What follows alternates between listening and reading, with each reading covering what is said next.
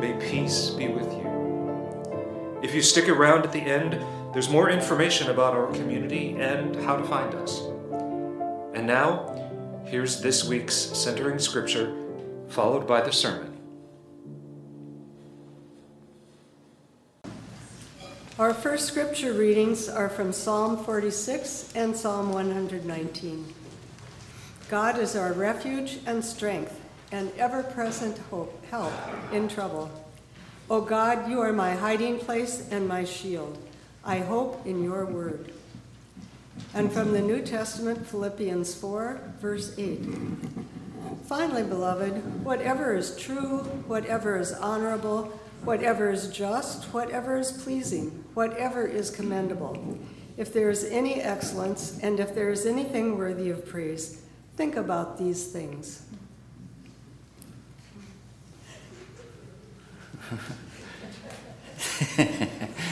All right, please pray with me. Gracious God, may these ancient words of Scripture become living word in our lives, that we might serve you with faithfulness and joy and hope. Amen. All right. Anybody need a word of hope these days? There we go. Yeah, between the news and the weather, I thought about just doing an hour of comedy.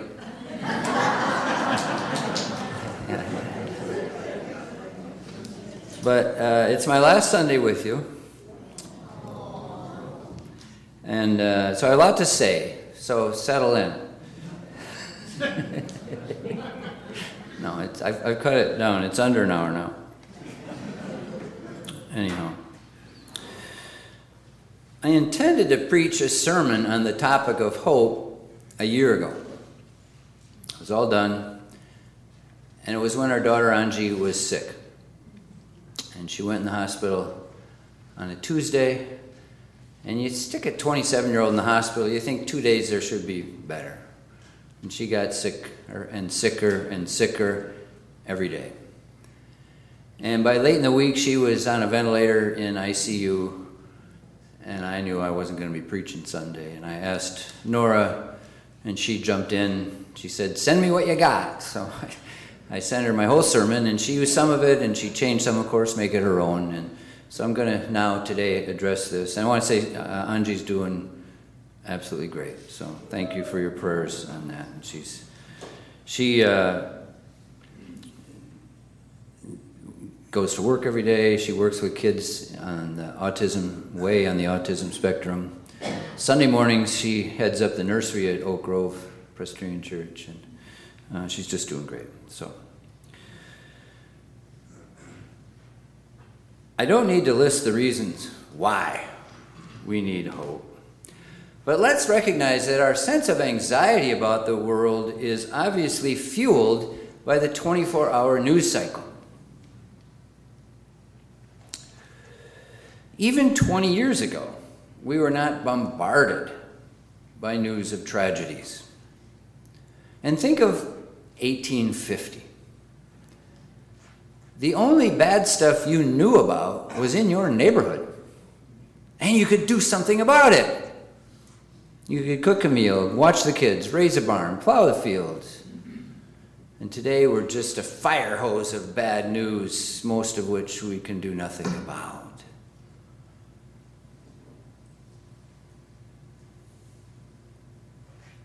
Now, I want to today share with you how, in many ways, things are objectively much better than they were just a few years ago, and in fact, than they have ever been in the history of humankind. I know it's hard to believe. Hear me out. Recognizing that climate change is the cloud that hangs over everything.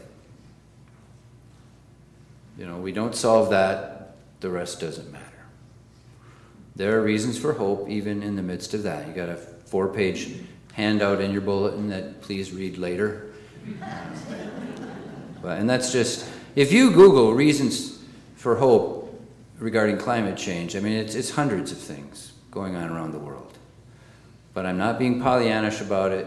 It's dire, and we got to be steadfast and creative and diligent and sacrificial to save this planet for our grandchildren. Now, I am old. One of the good things, and there are a lot of good things about being old, but one of them is perspective. When I was young, okay, boomer. Okay, hear me out. When I was young, my home congregation had one female elder. I thought that was right. When I was young, how many women were in the U.S. Senate? One, Margaret Chase Smith. There were no female news anchors, no female talk show hosts. There was no Me Too movement. And women were more often than today treated horribly. In every one of the examples I'm going to give you, we have a long ways to go. Okay? I'm not arguing that. Every single one, long ways to go, but things have come a long ways. When I was 10 years old, 1963, my dad took my 5-year-old brother and me to Florida for a 10-day vacation. And we went to the waterfront, and there were 2 sets of drinking fountains. One with a sign that said white, another with a sign that said colored. That evening at the restaurant, I noticed a little placard on each table. It said, "We reserve the right to refuse service to anyone." I asked my dad, "What does that mean?" And he quietly said, "It means they don't serve Negroes." And that was seared into my 10-year-old brain and heart. And of course, there were no people of color in the Senate, no people of color as talk show hosts, as news anchors. I remember the first time I saw a TV commercial featuring a black person. Wow, that's different and cool. There was no Martin Luther King Jr. holiday, no Juneteenth federal holiday. A black president was unimaginable. President Biden has appointed the most diverse set of judges ever. When I was young, nothing was handicapped accessible. No doors, no parking spaces, ramps, nothing. When I was young, boys in Bloomington Junior High gym class had to swim naked. No suits allowed. And no, I do not know why.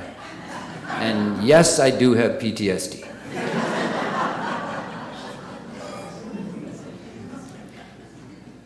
When I was young, the only sport for girls in my high school was gymnastics. This was before Title IX. When I was young, bullying in school went unchecked and was occasionally perpetrated by the teachers. It was open season on anyone who was different. Thus, I knew no gay people. That is, that I knew were gay.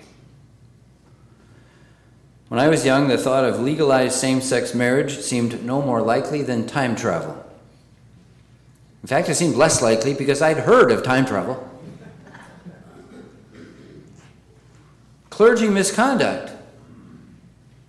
Until very recently, clergy misconduct was dealt with by shuffling the pastor off to another congregation. Over and over and over. Now some statistics. The violent crime rate in the U.S. compared to 30 years ago is what? Half. Half of what it was 30 years ago. When I was born, 50% of the people in the world could not read. 50%. Today that's 14%. And what's really encouraging is the rate of literacy among girls. Because we all know that when a girl is educated, her family does better, the village does better, her country does better, the world does better. Female literacy at an unmatched rate today. Wars and terrorism continue to rage all around the world. There are a host of conflicts and thousands of people being killed. And these are not just statistics on a chart. Every single death is a tragedy. But the rate of death from war and terrorism is the lowest it has ever been in human history. By a mile. In the 1950s, this is after World War II, the rate of death from violence in conflicts, terrorism, was 25 times what it is today. Not 25% less, 25 times. You have much less chance of being killed in a war or a terrorist attack than at any other time in history. Much less. You wouldn't know that from watching the news. Perhaps most significant of all, rates of extreme poverty have drastically fallen in recent decades.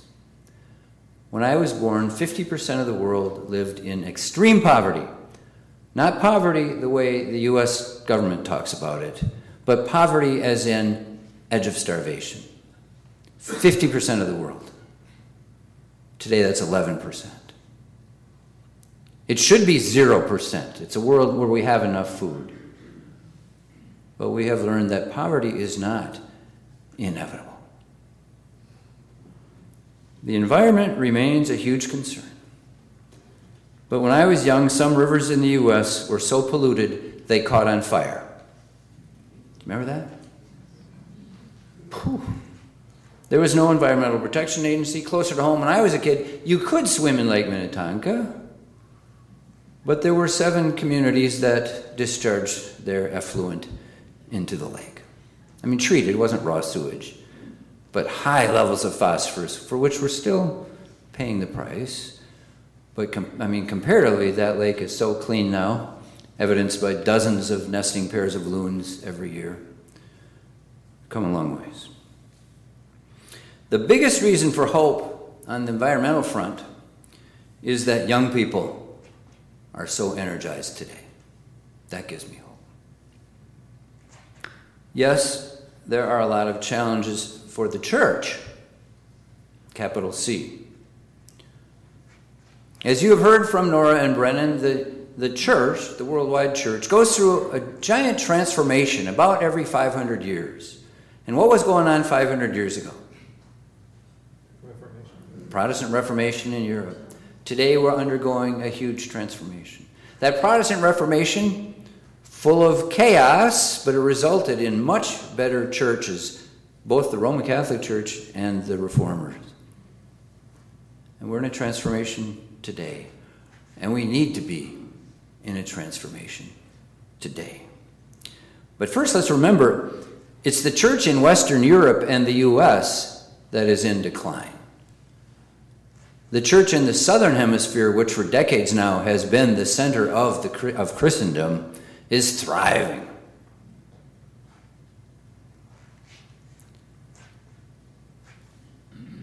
Second, Pope Francis. Pope Francis is, to me, a living miracle. How did that bunch of conservative cardinals elect this Argentinian rabble-rouser? It's enough to make you believe in God.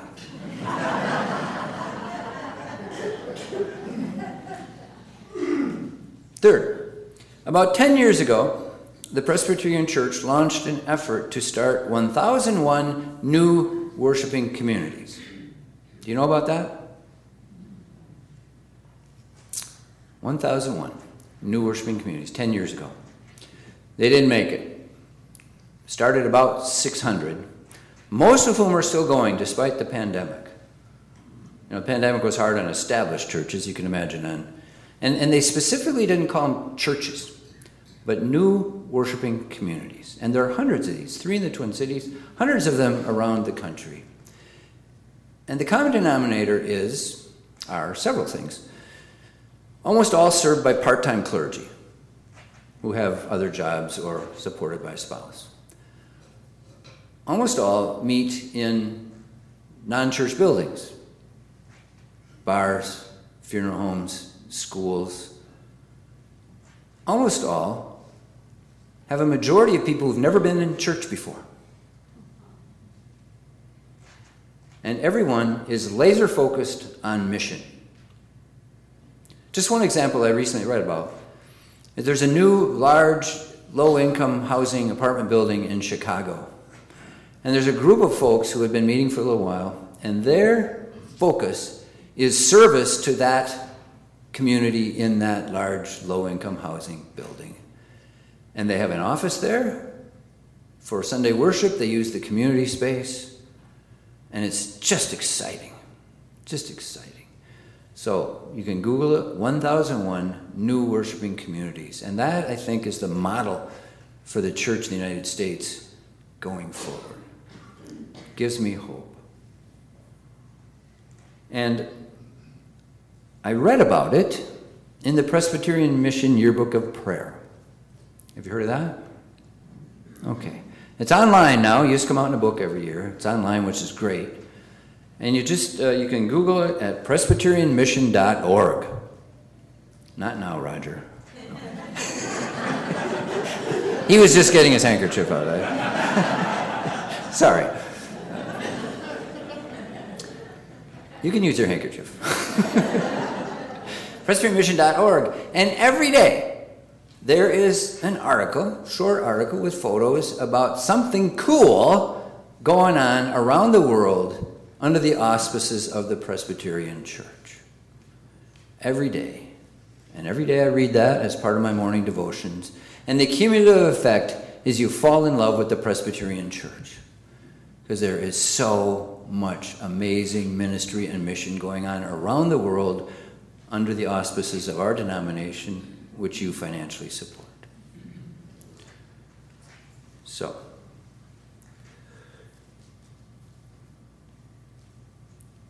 some strategies for dealing with the anxieties of the day. Now first, this is a story that Nora shared with you from my sermon a year ago. I'm going to share it again. Bears repeating.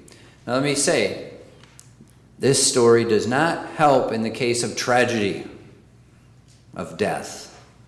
But for most of the things that bug us and worry us, I found it to be really helpful. It's the story of the Chinese farmer or the Zen farmer. Farmer owns this beautiful prize stallion. Somebody leaves the barn door open. The horse runs away. And the neighbors run over to commiserate. Oh, what bad luck, that beautiful horse. We're so sorry. And the farmer says, well, we don't know yet if it's bad luck or not. The next day, the horse comes back with 5 wild mares. Neighbors rush over. Oh, what good luck. Well, we don't know yet whether it's good luck.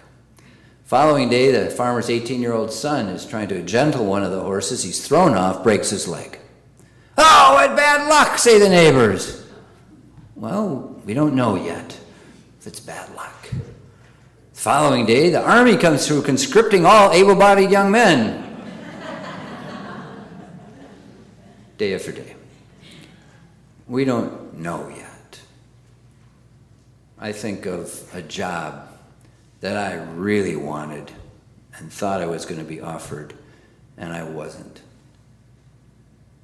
Most of the time, I was okay with that, thinking, well, God's got something better in mind. This one I really wanted. And I was devastated. The person who got that pastoral position just had a horrible time. Thank you, God. I'm sorry for her, but I'm so thankful for me. And I've heard that from parishioners through the years, people who've lost their jobs and were devastated, and a year later said, man, I love my new job. I never would have had the guts to quit my old one, but I'm in such a better position now. Again, doesn't work for tragedies, but for lesser things, to remember that. And I think perhaps even the situation we've just been through.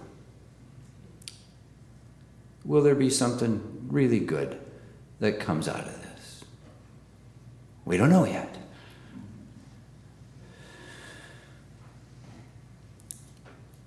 Second, to restate the obvious, a big part of why we feel overwhelmed is the 24-hour news cycle. So turn it off once in a while, or quite a while. Back a few years ago with the political situation, I just had to stop listening to NPR. Got so bad I was turning to country music.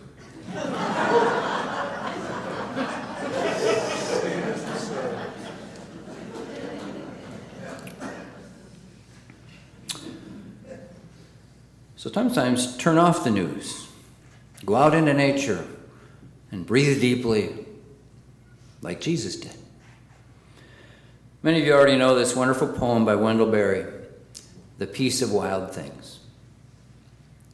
When despair for the world grows in me, and I wake in the night at the least sound, in fear of what my life and my children's lives may be, I go and lie down where the wood drake rests in his beauty on the water, and the great heron feeds. I come into the peace of wild things, who do not tax their lives with forethought of grief. I come into the presence of still water, and I feel above me the day-blind stars, waiting with their light. For a time, I rest in the grace of the world and am free.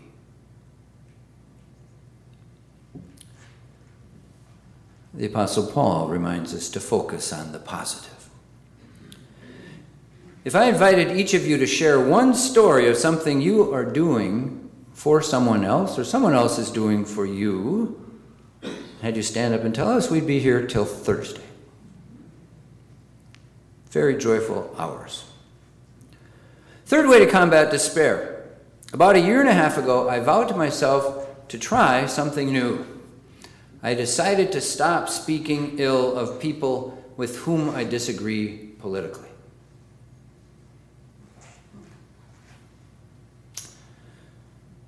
So far, I've been pretty successful, not perfectly, pretty successful in not speaking ill of them, and I'm redoubling my prayer for God's blessing upon them.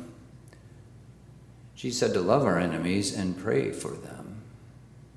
I don't know if it has helped them, but it has helped me. And fourth, the promise of heaven. As you certainly know, I am not one of the pie in the sky, don't worry about this world sort of people. But that ultimate promise does give me great peace. We know how this journey ends. And finally, these words of Jesus.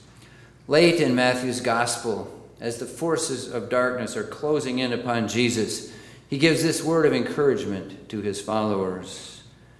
I have told you these things so that in me you may have peace. In this world you will have trouble, but take heart. I have overcome the world. Friends, I still believe love wins. Amen.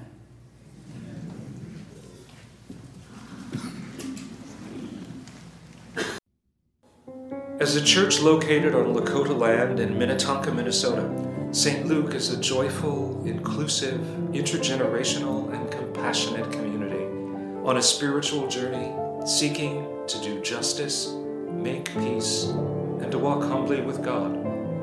We invite you to join us live for virtual worship each Sunday morning on Facebook or YouTube, or by following the worship links on our website, stluke.mn. Thanks for listening. May you go in peace.